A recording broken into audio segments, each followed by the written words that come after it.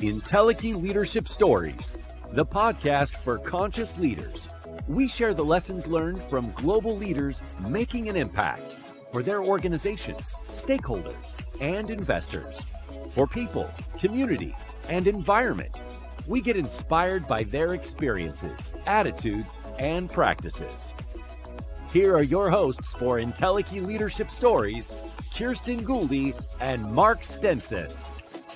Welcome back, friends, to our podcast, Entelechy Leadership Stories. The World Economic Forum has identified emotional intelligence as one of the top 10 must-have skills. Reconnecting with our authentic emotional intelligence selves will enable us to embrace change and raise our consciousness. Kirsten, this is just the kind of angle we've been talking about, elevating consciousness, which leads to leadership, which leads to market valuation and profits and, good things for the investors. Oh, it absolutely is. And, I love that we're opening our podcast with World Economic Forum, emotional intelligence, higher consciousness. Like, when in history have those three terms been intertwined together as a winning combination? It's so good to see that confluence.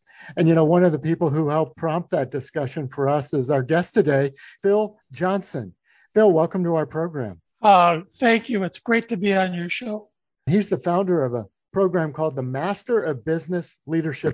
He's been a high-tech executive. He's been an executive coach and been in the corporate world for quite some time, developing and consulting with leaders. Phil, why is emotional intelligence, which is not a brand new term, we all know, we've heard it, but why all of a sudden is it getting new attention from a real corporate management valuation economic standpoint? Mark, that's a great question. Thanks for asking it. It's because we're in a time of rapid and accelerating change, and we've got a 500-million-year-old brain that doesn't like change. The development of our emotional intelligence is being recognized more and more as the solution to the drama and chaos that gets generated when we leave our comfort zone. There's a part of our brain called the amygdala that for the last 500 million years have been trying to keep us safe and alive by making sure we never leave the safety of our cave or comfort zone.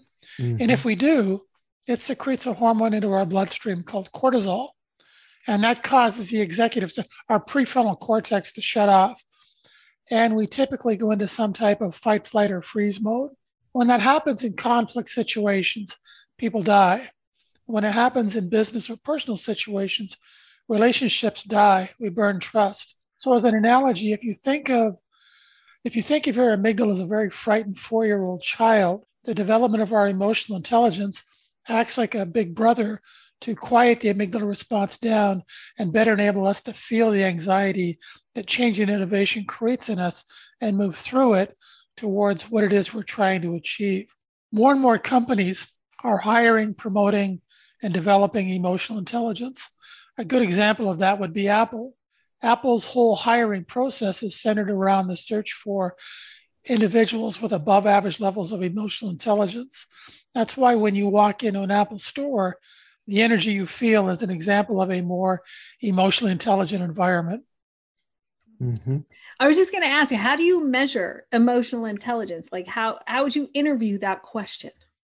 There's a bunch of questions you can ask, but the short answer is the more emotionally intelligent you are, the more you'll be able to recognize it in others. Mm-hmm. As you become more emotionally intelligent, you become less resistive, less judgmental, less attached to outcome, and that enables you to see the individual more readily.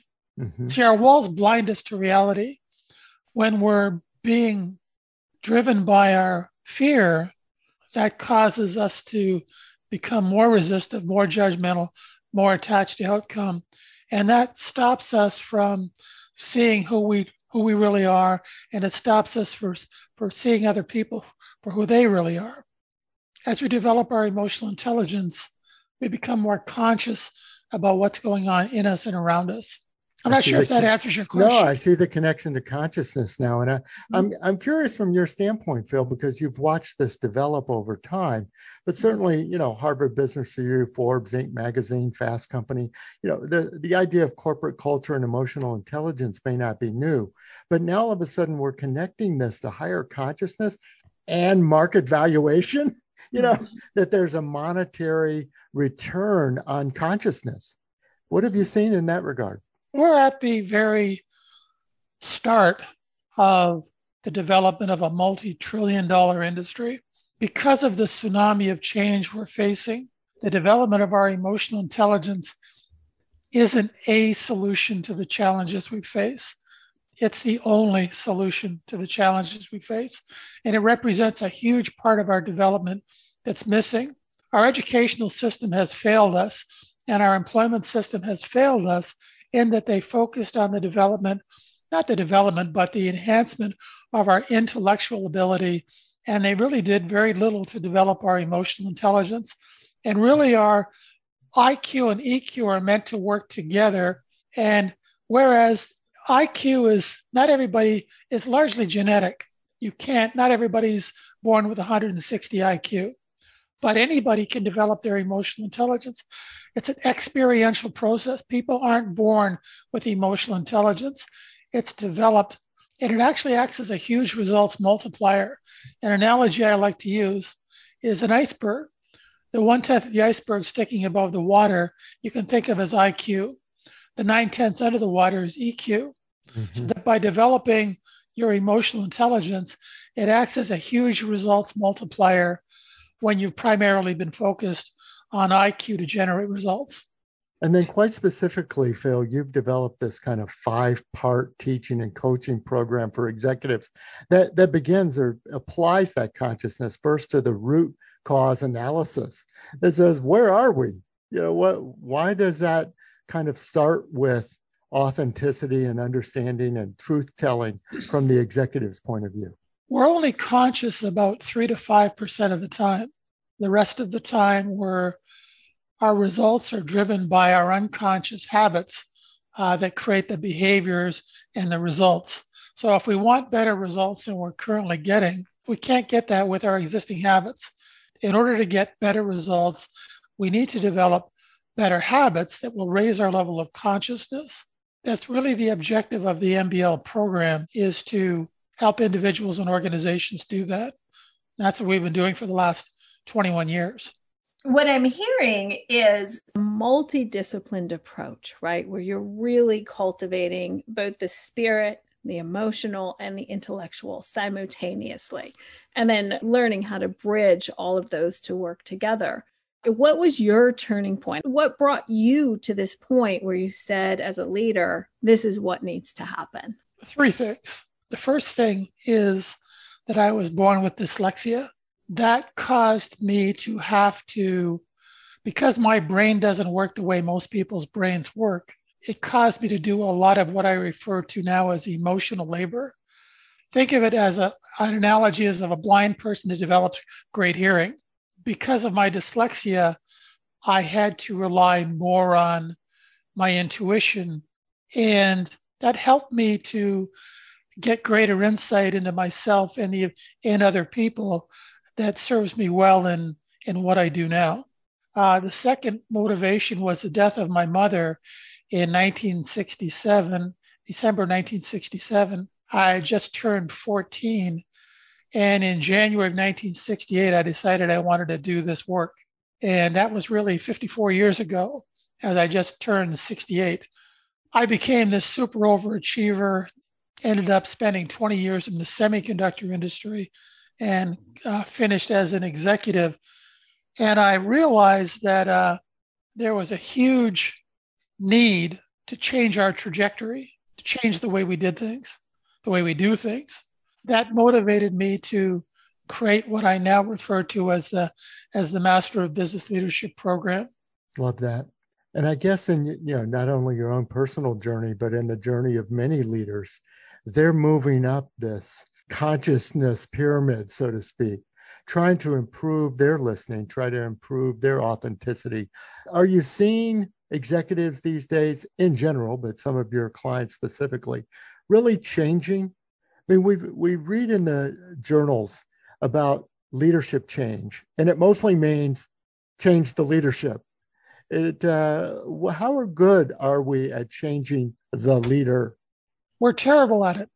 We're absolutely terrible.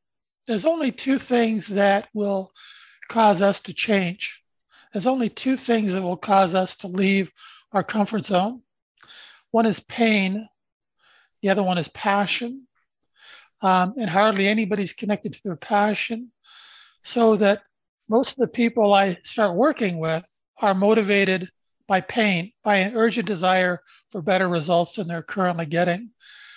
And going through this MBL process, the motivation changes from wanting to move away from something, pain, to wanting to move towards something, a passionate desire for a better result.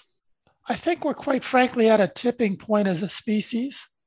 And some scientists estimate in this century, we're going to experience the equivalent of 20,000 years worth of change, or 200 centuries worth of change. And we have a 500 million year old brain that doesn't like change.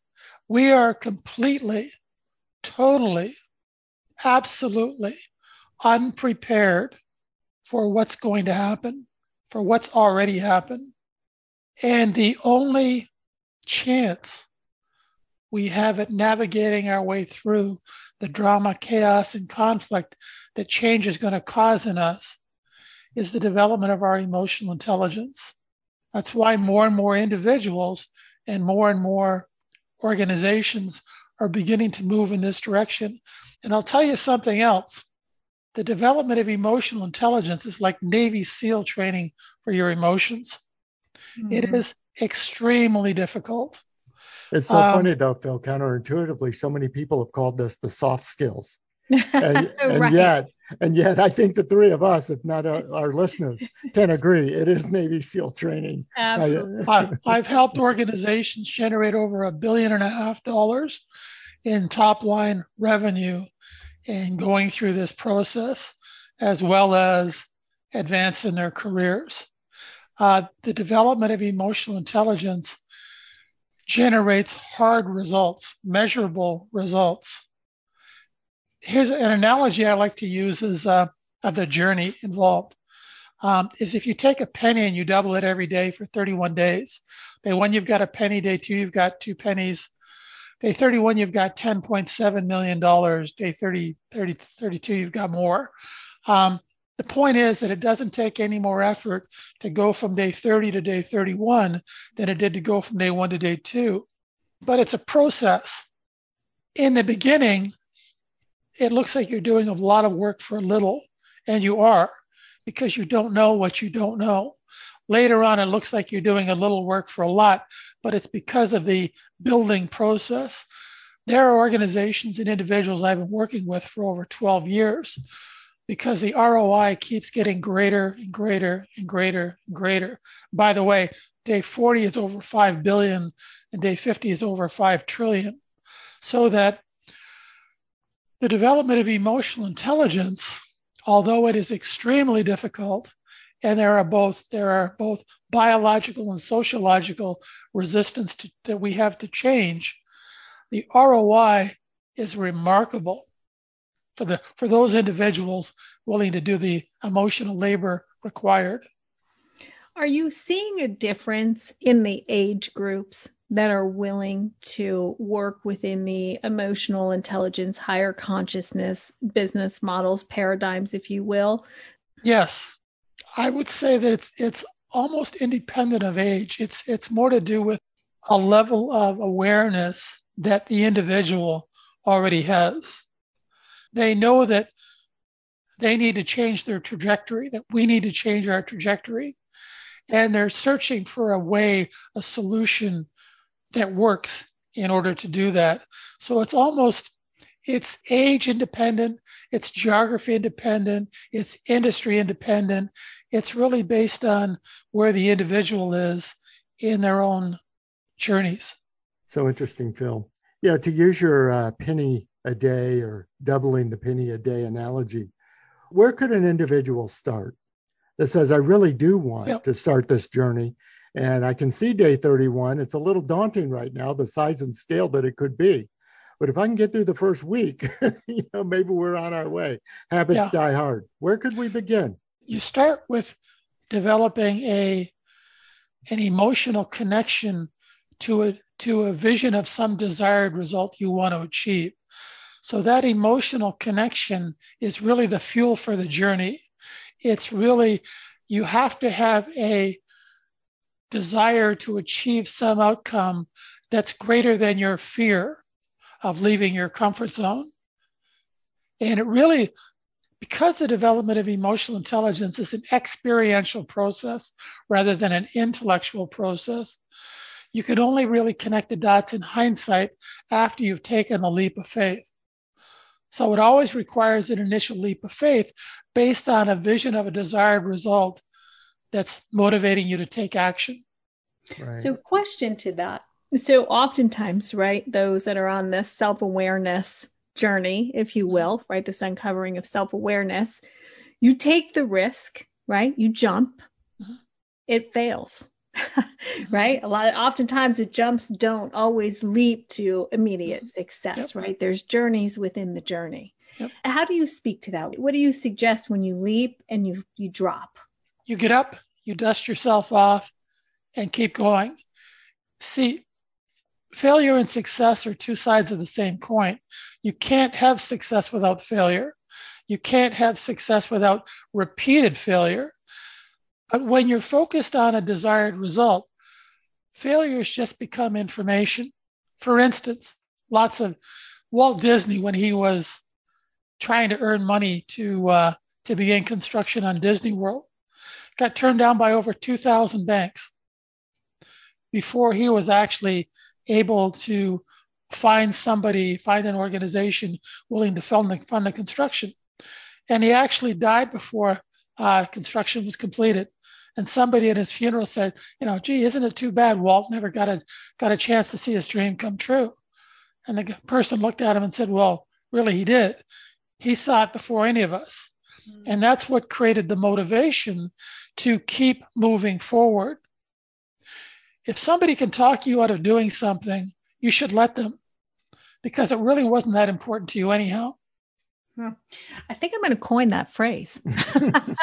I like that one. Well, it's very helpful to know that failure is a big step to success, because I have many steps built. They don't look at it as failure. They don't look at it as They don't look at it with judgment. They simply look at it as information. Right.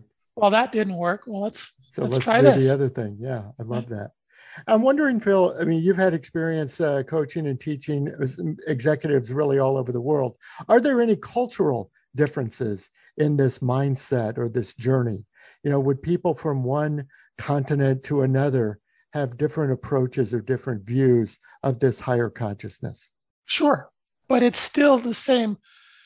Their view of reality is getting them their current results. It's still the same challenge wherever you are in the world. The only way to get better results is being willing to step outside of your comfort zone and move through the anxiety that creates. And as you do that, that's where the real connection occurs. See, authentic, emotionally intelligent leadership looks the same wherever you are in the world. It's not based on culture. It's not based on geography. It's not based on income. It's based on behavior.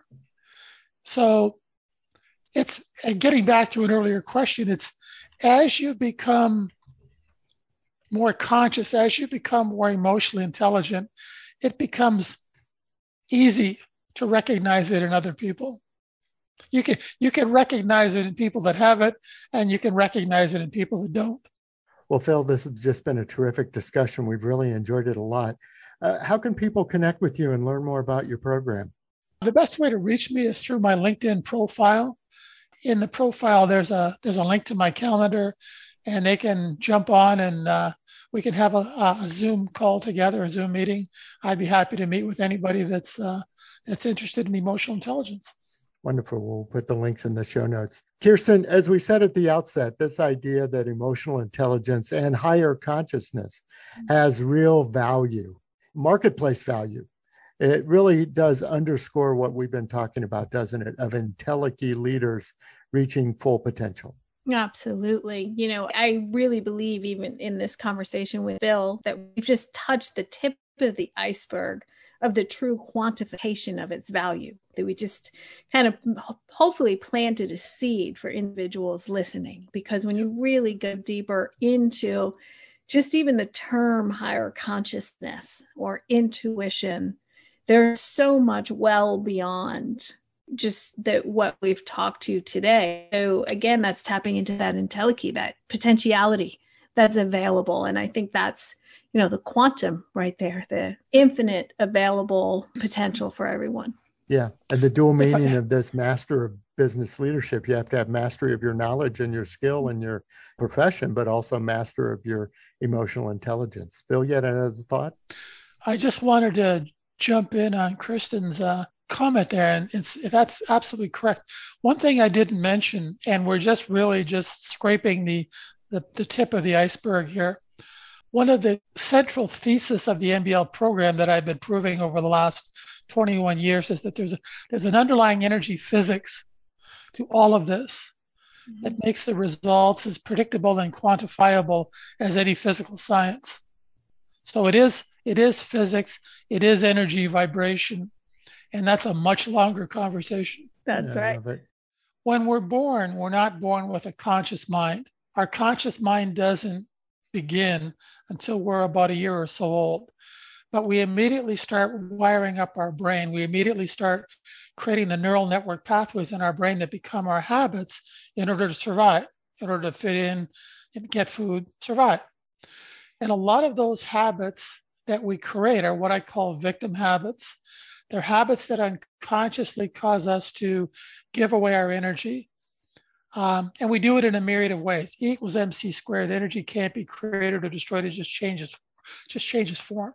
So when we're unconsciously giving away our energy over here, it creates an energy deficit in us. At the same time we're giving away our energy over here, we have to replace that energy by trying to steal energy from other people over here. And that dynamic is going on inside of everybody, everywhere, unconsciously, all the time. So what I do in the MBL program is I show people how they're unconsciously giving away their energy in how they communicate, listen, take responsibilities, make decisions in a myriad of ways. And I give them better habits to practice to stop doing that. And when they stop giving away their energy over here, the need to steal the energy of other people over here goes away. And it's in that process of moving out of our comfort zone and developing these new habits and the emotional labor that requires. That's how we develop our emotional intelligence. It's how we raise our level of consciousness. That's how we become more inspirational leaders. And I can tell you that it's harder than hell, really. That's why hardly anybody in the world is willing to do it. It's like going to the dentist. You'd never go to the dentist unless you're either in pain or trying to avoid pain. But if you're not willing to change yourself, the only alternative you have is to try and change everybody else. Try and use some type of position-based power to control and manipulate others to steal their energy because you're unwilling to change, because you're feeding off of their energy like a vampire. And that's how we've been behaving for thousands or maybe millions of years. And we're at a point now where we have this old 500 million year old Neanderthal brain that doesn't like change. And we have an absolute tsunami of change coming at us. CRISPR-Cas9 gene editing technology, AI, climate change, other pandemics. And we are completely unprepared to deal with it. There's going to be a hell of a lot more drama, chaos, and conflict. We're just getting started. The pandemic we've been going through in the last 2 years is a gift because it's showing us how terrible we are at change. The stuff coming down the road is going to make this look like nothing. And if we don't, it would take an incredible leap of faith to do the emotional labor we're going to have to do to survive. We're really at a tipping point as a species.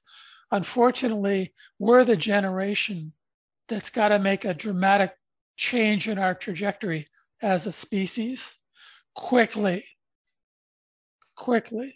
So making money, career advancement, generating higher levels of engagement, that's easy. But there's a whole bigger issue here that's greater than any of that involves our survival on the planet. That's why I do what I do. And I've barely made a dent. Well, I hope to continue this conversation. Phil, do stay in touch with us. And listeners, come back and continue to join our program as we have conversations like this with leaders and practitioners all over the world about how they really create this prism, as Phil illustrates in one of his graphics, of bringing together career proficiency and stakeholder valuation and trust and engagement with employees and so forth into real executive leadership change. And that's what our podcast is all about. So join us again for our next episode of Entelechy Leadership Stories. For Kirsten Gouldy, I'm Mark Stinson, and we'll see you next time. Thanks for listening to Entelechy Leadership Stories with Kirsten Gouldy and Mark Stinson. Connect with us on LinkedIn and visit our website, pureentelechy.com. I'm Jared Kajak. Join us again for our next episode of Entelechy Leadership Stories.